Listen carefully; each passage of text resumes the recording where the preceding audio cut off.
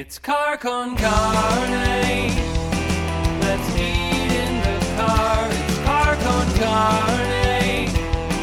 And now here's the star of our show, James Van Alstyne.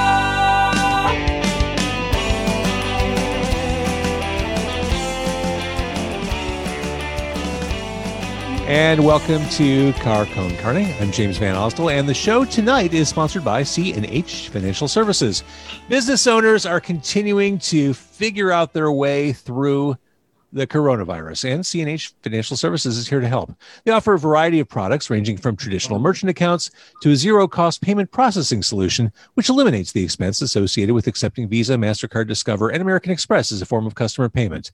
C&H Financial Services eTab solutions, easy to set up for your business for online ordering and curbside pickup. C&H also offers cost-effective commercial lending programs, which can help get your business the money it needs to make it through these unprecedented times. To learn more, contact C&H Financial Services at 855-600-2437 or go to chfs.us. Joining me from across America today, it is Johnny Bergen, it is Stephanie Tice, the people behind No Border Blues. Good evening, welcome, hi. Good Hello. evening. Great to see you. Great to see you. And Johnny, when did you stop being rockin' Johnny? Do you no longer rock? I still rock. There's no doubt about that. I guess, I hit 40 and that's when I got a semi-hollow body, like the B.B. King style guitar, in that shaped guitar. Uh-huh. That was kind of a certain mark of maturity. And then dropping the rock and it was at 50. So I get that. So we're talking about the blues tonight. We're talking about No Border Blues. And before we begin, Johnny, over your right shoulder, what kind of guitar are we looking at there? Because that looks really cool. this is a 12 string. Uh-huh. You just got it. Yeah.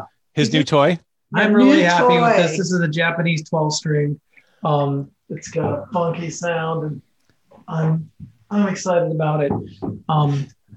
There's a big history with Delmark with Big Joe Williams, who had a 9-string guitar, and he had this really distinctive sound. So I'm going to take 3 of the strings off and go after it. Are you really? Mm-hmm. Yeah. Why So- not? So, okay, you mentioned Japanese guitar. Let's start there. No Border Blues. To understand this show, I guess let's start with the No Border Blues album. I think people would be surprised is the wrong word. They'd be curious to learn that there are blues scenes outside of Chicago, Memphis, New Orleans, Austin, but they're all over the world. And this is what you're bringing to the people. Yes. So No Border Blues, which I produced in Osaka with 11 musicians and Johnny, sort of came out of a tour we did in 2018. I lived in Japan for a couple years back in the 80s, and Johnny will tell his story about all the different musicians and how he met them. But I went on this tour in 2018, and I was just going to all these small little clubs in Osaka in the basement where there was, signatures of Eddie Taylor or, people who had come through from Chicago. And one of them was called Chicago Rock. And I was I call them, there's mesmerized clusters of truly loyal blues fans who enjoy it, understand it, and also play it. So after his tour, we were there about a month. I just turned to him and I said, let's come back and record these guys and make an album about blues in Japan. And that's kind of the kernel of the beginning of No Border Blues. So we went back in May of 2019. I had a guy on the other side that got all the musicians that Johnny had requested together, and we spent the day in the studio. We sent some samples of the music ahead of time, but what we really wanted to do was get them to write some original stuff and to sing. And I'll let you tell some of the story after that. Oh, you got them to sing in Japanese. Like one of our big things is, as we've been traveling all over and working with different international blues artists is sort of encouraging people to sing in their own language. And I'll let you take it from there. Yeah. So we have one song in there. I don't know if you've listened to the album or not. It's called Matasukinanda, and it's totally in Japanese. And that was really kind of thinking out of the box and a little risky to go to Delmark with this material. Sure. But at Delmark, there's a new CEO, Julia Miller, who I really admire. And she's also a jazz and also a musician. And when we got all the music together, I took it to her and let her listen to it. And she called me in and we talked about it. And she said, let's do it. And I said, it's really risky because it's outside of the borders of Chicago, but within the borders of Chicago. So it's really about the blues at its core, going around the world, people taking their little cultural things and putting twists to it, but also feeling very strong in their delivery of the music. And I think if you really believe in the music and deliver the music well, it's really interesting to listen to. So I was really actually quite surprised at the response we got. It was so positive, and there was sure. It sounds super cool. It sounds super cool. I think what always interests me, I live in the Chicago area. I have my entire life. The blues is something, it's your civic responsibility to listen to the blues, to grow up with the blues, I think. But there is that mystique for people in other countries. There is that mystique. The blues is such a pure American type of music that it's exotic to people from other countries. I mean, I think famously of the Rolling Stones. When they first came to America, they wanted to make a pilgrimage to Chess Records because that's where the blues are from. And I think whether you're in Japan or India, there is something really enthralling about this very pure, honest, raw form of music, which you are an ambassador of at this point. It's a great thing. I'm very grateful that, I've had a long history with the blues and that I'm able to go around and play with these people. But honestly, wait, Johnny, here's the thing. You just said you have a long history with the blues, and I know that to be true. You look like you're 20 years old tonight. I don't know what you've done. I know you've been doing this for a long time. Hair very well. We drink a lot of ginger on the road. Is that what it is? Okay. Firstly, I was playing while I was in college. I went to the University of Chicago, and I was already playing on the north side when I was in college, and on the west side. And of course. So I really, before you know it, it's been 30 years. So right there you go. West Side, you're the West Side guitar man. Sorry, I interrupted you. Tell me. It's no problem. I was just saying, speaking of people who responded so much to the blues, and it was so exotic and alluring to them. There's been Japanese blues players since the 70s, and Delmark, the label, had a lot to do with it because they made some live recordings and arranged some concerts during that time. So we've got like 4 generations of Japanese blues players, and our anthology it's not complete. We might have to do a volume 2 in Japan. Yeah. But it was really neat that there's people who are older than me who saw Otis Rush in the 70s. Who own clubs now. Yes, who own clubs. And they've mentored people who are my age, and they've mentored people who are in their 30s, right, for example. And it's just so interesting. And that's what intrigues me, because I'm not a musician. I am learning to play a little bass. I might play one song. I'm going to put it to work. Fantastic. But I was a DJ at KKCR in Kauai, and I had a blues show. And, that's sort of where Basking in the Blues was born. And I had all these blues, and I knew really not very much about it. And I had a 2-hour show. So I did traditional blues the first hour. And then the second hour, I had a stack of international kind of blues artists, people from Brazil and Sweden and England. And that's how I started getting interested in it, because there was a friend that I kind of met, a harmonica player in Sweden. He sent me 2 albums, one in Swedish, and I speak Norwegian, so I understood it, and one in English. It was the same songs. And I listened to both of them, and I was like, I really like the Swedish one better because it had authenticity in the tonality. Mm-hmm. And so I played it for my fans, this one song, and hands down, they all liked the Swedish version. And I thought, maybe I'm on to something here. Yeah. And that's kind of where it was born, was the idea that, there's blues everywhere. They're doing it well. And when they do it in their language, there's a certain sincerity there that you can pick up on. And can I say something about that real quick? Is there's one thing that most of these international blues artists, no matter how good they get, they've rarely gotten any recognition from the United States. It's not impossible, but it's very, very rare. Well, And- this is one of the many reasons why I wanted to talk to you. This, for a lot of people, this is all new information. Yes, exactly. And these Japanese artists were ecstatic that people actually recognizing them for their dedication to the blues and that it was on Delmark. and that it was on Delmark. That label means a lot to them. Like all Yeah. their favorite records are on Delmark. Right. So it was an extraordinary experience, really, to go over there. They were all so organized, and it was such a team effort. And boy, at the end of the day, is when "Sweet Home Osaka" is the last song on the album, and we were just like 9 hours into it, and everybody was whipped, and we had this one more song, and they were like, "Oh, can we do it?" And I was like, "Hell yeah!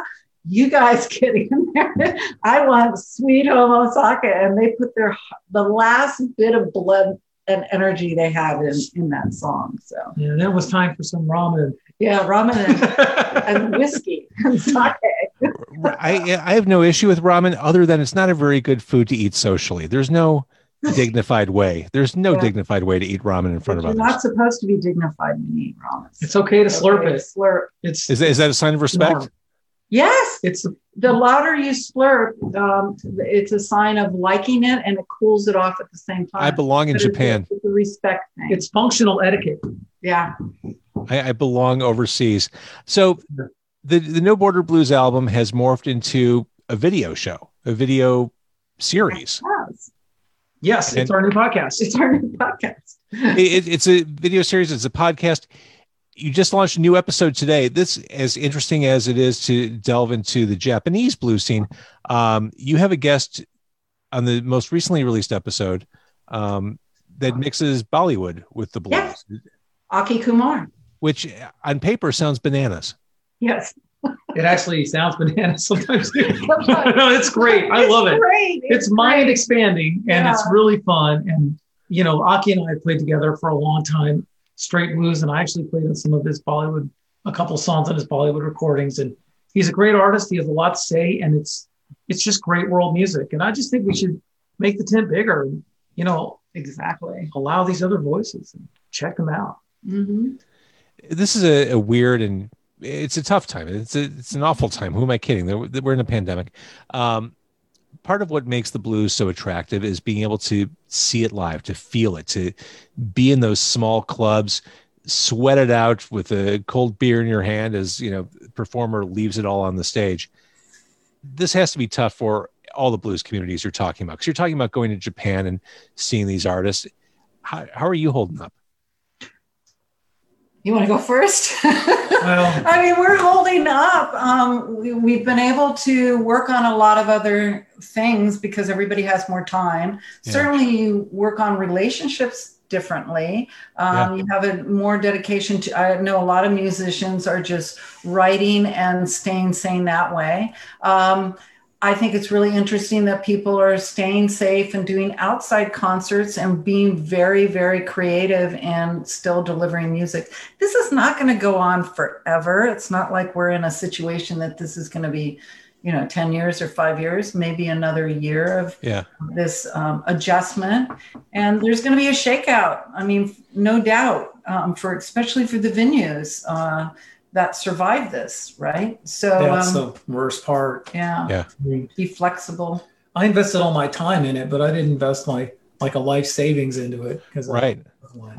But I think your the point is, I feel bad for this, like the small business people who they open up a club, they that's like their last dime, and now they can't serve anyone. Sure. I mean, you spent plenty of time in Chicago. I think of Rosa's on Armitage that's been there forever, and they're just fingers crossed right now. And for me, it's I'm a producer and I want to do another album. So hooking up with people and doing Zooms and listening to different music and the possibilities of doing a No Border Blues in Europe, another No Border Blues in Australia, and all of those possibilities, those take relationships and building relationships. And people are getting better and better at this kind of communication. For real. And also listening to people's music, having them send it to you. I mean, I've listened to more music and probably met a lot more musicians this way in a personal level than I would if I was traveling around sometimes. I know that's hard to imagine, but no, it makes perfect sense to me. And you're in a club, they play and then they're gone, or, it's really hard to have a conversation. What's interesting now, I don't know that I'm capable of communicating outside of Zoom. I'm on several of these calls a day. And when I have to communicate outside of this, I'm toast. I can't do it. I don't know. I worry about when I'm back functioning in society that I'm just going to be incredibly awkward. Well, everybody will be. Yeah. Okay. That's kind of going to be an interesting time. And, my daughters are young. And I said, remember this year, I remember talking to my mom about, World War II times, or my ex-husband's mother who was in Norway, whose father was marched off by the Nazis into a camp or whatever, and rations, and how that was for years, 3 or 4 years. So, it is hard times, but we'll reflect on it, I think, differently when it's over. So as we're talking about exposing other cultures' blues scenes to the world, let's bring it back to the U.S. for a second. Yeah, I mentioned, jokingly that the blues is a civic responsibility of Chicagoans to enjoy and participate in, but it does seem like the blues have a tough road ahead because there isn't a whole lot of mainstream acceptance of the blues. It in Chicago, I think it gets paid a lot of lip service. In a perfect world, when you land at O'Hare, you'd be hearing Willie Dixon, but it's not. What can we do to grow the blues domestically, I guess, is the question. That's a good question. It's always been a real niche and a subculture for a long time.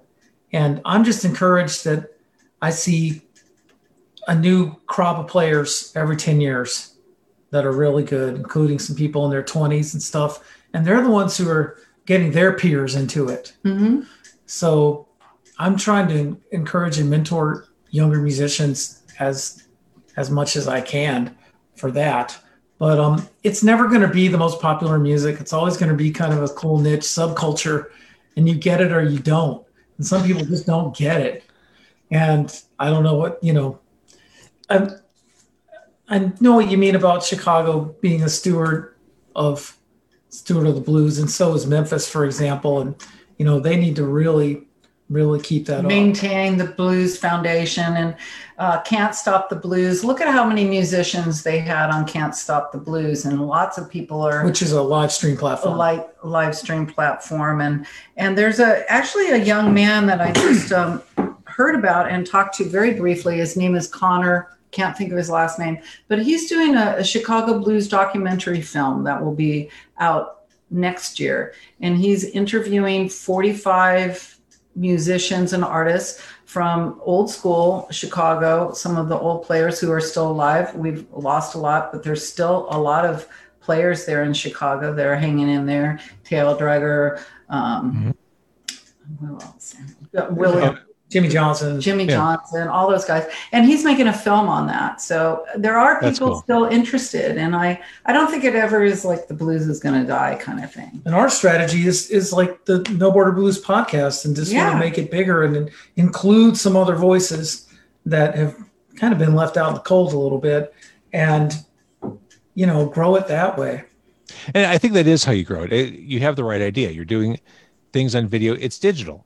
I mean, we have the easiest access to the universe right now with the internet. And I think that's how we move things forward. It's just finding new and inventive ways to present this stuff online and share it and get people talking about it. Yeah. And I was very lucky, in my, for someone at my age, you had to know somebody. I met someone who was already playing on the West Side, and he's like, well, why don't you come out? It really had to be like a person-to-person thing. It wasn't like this, digital smorgasbord, like you're saying. So Johnny, what hooked you in? What was the song or the artist that hooked you into the blues? Well, I was. Were you in a musical family? Yeah, my dad taught me how to play, and I was already playing guitar, and I took guitar lessons. I graduated from high school in Greenville, South Carolina, and I grew up mostly in Mississippi, but there was a big blues boom in the late 80s, like a big boom. And I kind of caught the tail 5 minutes of it, but there was, even in places as small as Greenville, there was a blues club that had blues every night, and which that can't be supported now. I mean, even the last 10, 20 years, it couldn't be supported. So I had a guitar teacher who was really into the blues, and he taught me a lot. And so I already knew who people like Jimmy Reed were, Eddie Taylor, Langdon Hopkins, Magic Sam. But then when I came to Chicago and I saw it like in a black blues club with a black band on the West Side, when it was really kind of a part of a living black culture, that's when it ceased to become like something that you read about on the back of an LP. And when you're like seeing it and, feeling it. Yeah, feeling it through your bones, kind of thing. And that was really eye-opening. And, that's something I really miss. There's not as many like black blues clubs for black people that there used to be, because it's just the demographics have changed, but now on the upside, it's art for, if you come at it the right way and you really learn it and appreciate it, it is art for all people, because the genie is out of the bottle. Right. Mm-hmm. And I have to just interject this a little bit because it's his birthday today. Oh man. Happy birthday. Not his, but Tail Dragger. He played with Tail Dragger. Happy birthday when it happens. Today, Tail Dragger is 80 years old. Happy birthday, Tail Dragger. Tail Dragger. Great blues singer. Yeah. He's the guy I started with. He's the guy that I saw all those years ago, and like we've toured in Spain and stuff. And we've had a long personal and professional relationship to this day. Yeah. 80 years. That's awesome. Yeah, he's 80-year-old. You're talking about clubs in the black community for blues. One of my have you ever been asked this at a cocktail party? If you could go back in time and see any concert in the past, what would it be? My answer is always Checkerboard Lounge, Muddy Waters, the night the Stones came on stage with them. No. That's that's a good movie there. That's a good movie. Rick Crayer, who was in Muddy's band at the time, he played with me for years. Yeah. And he was kind of like an older brother to me in the blues scene. If you could go back, where would you go? What show would you see? I'd like to see Earl Hooker. He's like my favorite guitar player. There's some live recordings of him at Peppers on the South Side. I think I'd like to see that. I'd like to see Howlin' Wolf. Yeah. Mine. Yeah. Yeah. All right. So where can people watch No Border Blues? Right now, it's on YouTube, and I'll drop you a line that there's going to have an RSS proper podcast platform, but it's on YouTube, and the new one dropped today on my channel or on the Chicago Blues Network channel. The Chicago Blues Network is something that I've been doing during the pandemic. It used to be just a week-long camp where I taught the whole week, and lots of great people from Chicago taught, like Joanna Connor, Jimmy Burns, Eddie Taylor Jr., who passed, Billy Flynn. And people came from all over the world, and we did these really fun, intimate classes. And now the owner, Scott Wheel, has really stepped up and took it online and expanded it and gotten involved with our podcast, for example. And so you can find it on the Chicago Blues Network YouTube channel. Yeah. Sorry, that was a very long answer to a short question. And then soon we'll have its little podcast area, the RSS thing. That's happening soon too. And we plan to do 2 a month. And our next one coming up is from Italy, Milan, with the Jesus on a Tortilla, which has to be one of my favorite names for a band. Jesus on a Tortilla. Oh, absolutely. So not only are you exposing yourselves and others to this music around the world, you're guaranteeing that when you can tour again, you have people to eat dinner with in every country across the globe. That's the important part, right? there is a I get it. Incentive. It always comes back to food. Always. I'm from Chicago, dude. It always comes back to food. We are foodies for sure. And when I was first going to Chicago with him, I used to tease him that I put ketchup on a hot dog. And he was just Did you really say that? Yes. He was like, this is grounds for breaking up with you, as you know. Okay, here's the thing. I don't put ketchup on a hot dog. I just don't. Ever. No. But I'm not militant about it. There are people who, Johnny, you might have started to go there. There are people who are just outraged, like that. You've never heard anything more egregious than that. You know, if that's the condiment you're into, that's fine. I wouldn't do it, but I'm not going to condiment. I'm not going to ketchup shame you. Yeah, I think if you're driving into Chicago, on one of the road signs it says Chicago, land of the blah blah blah, and no ketchup on hot dogs or something like that. No, it's like no texting, no drinking, driving, That's no ketchup on hot dogs. yeah. The person in charge of all the state highway signs for a while, I think, was just drunk. It was on like a 3-month bender because those signs kept getting funnier and funnier to the point where you wondered how that person got away with publishing that stuff. That was like one of those. He was WTF. promoted to his level of incompetency. That's right. The person is now running the Illinois Transportation Bureau. All right. So we can find you on YouTube. Musically, the music's out there. The album No Border Blues, it's fascinating. It's cool. It's fun to hear. Yeah, you can get that on Delmark. And next year we'll be putting on an LP of No Border Blues, which I'm working with Delmark right now on that because I want to make it like a physical 33 1/3. Yeah. So I want to make it white with red in the middle, like the flag, like the Japanese flag. So we're negotiating that. Speaking of LPs, I have my previous effort. It came out on LP finally. So it's nice to finally have an LP out. Just Johnny Bergen live. It feels great, right? Light on it. Oh, it's the best. Yeah, it's got Charlie Musselwhite on it. It's nice. But just that substantive. I'm holding this. Like this is my work. Here you are. It feels more accomplished somehow. People want it even if they don't have a record player, which is the exact opposite of a CD. People don't want the CDs even if they have a CD player. Right. So true.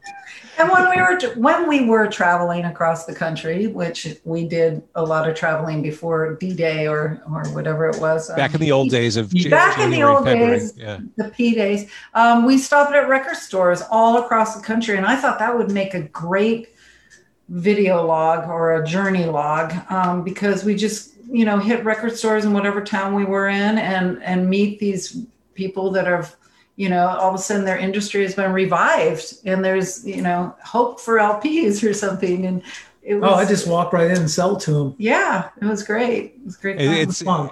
I've talked about this before. I used to have thousands and thousands of records, and then in the 90s I started amassing thousands and thousands of CDs. And I got to the point, once you move with vinyl a few times, you get to the point where you're like, well, maybe I don't want to do that again. Now, what am I doing with all this? That's how you lose friends, is ask them to help you move vinyl up a couple flights of stairs. So I donated all my records. Yeah. Like 1999, 2000. People weren't making records anymore. I mean, it was a dead industry. There was nothing new coming out.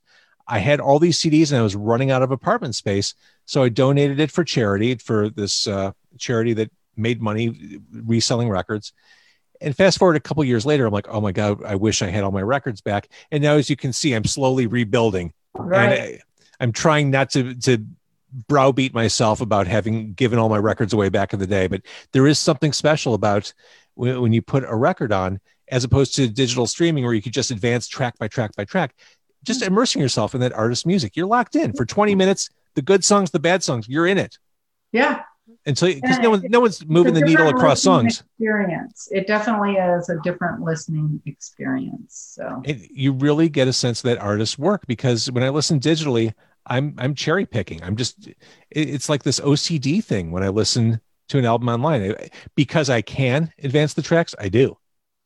And you find yourself sitting and reading about the artist. You're holding the album and you're listening to it. And in Japan, they have a lot of collectors' albums. So when you send it over to Japan, they create this MAGA sheet I don't think it's called MAGA. I don't want to say MAGA, but it's a little sheet on the left-hand side. It's like a spine. It's like a spine, and it has more information about each artist, or maybe song translations. It's just goes in depth a little bit more, and that makes it a collector's item. So we just went around here we're in New Orleans when we went to the record day. Yeah. We hit all the record stores. All the record stores for record day. And there was so many new releases, and it still put a smile on my face just to see the record covers. They're also, wow, it's just like art, Well, and the difference when you buy newly pressed vinyl as opposed to when we bought records as kids, they're heavy, like the 180 gram vinyl. I mean, it feels like you've got something that will live for decades. Whereas before, I think of some of those records I bought in the 80s. I mean, they shimmer when you wave them in the air. just kind of warp it when you hold them upright. Yeah. All right. So No Border Blues. Go watch the show on YouTube. Go listen to the music. Johnny Bergen, Stephanie Tice, thank you so much for doing this. Thank you so much for having us, and Thank you, stay James. safe and keep doing what you're doing. It's making a great contribution to have these intimate conversations about music and life and all those other things that you are picking up on. Thank you.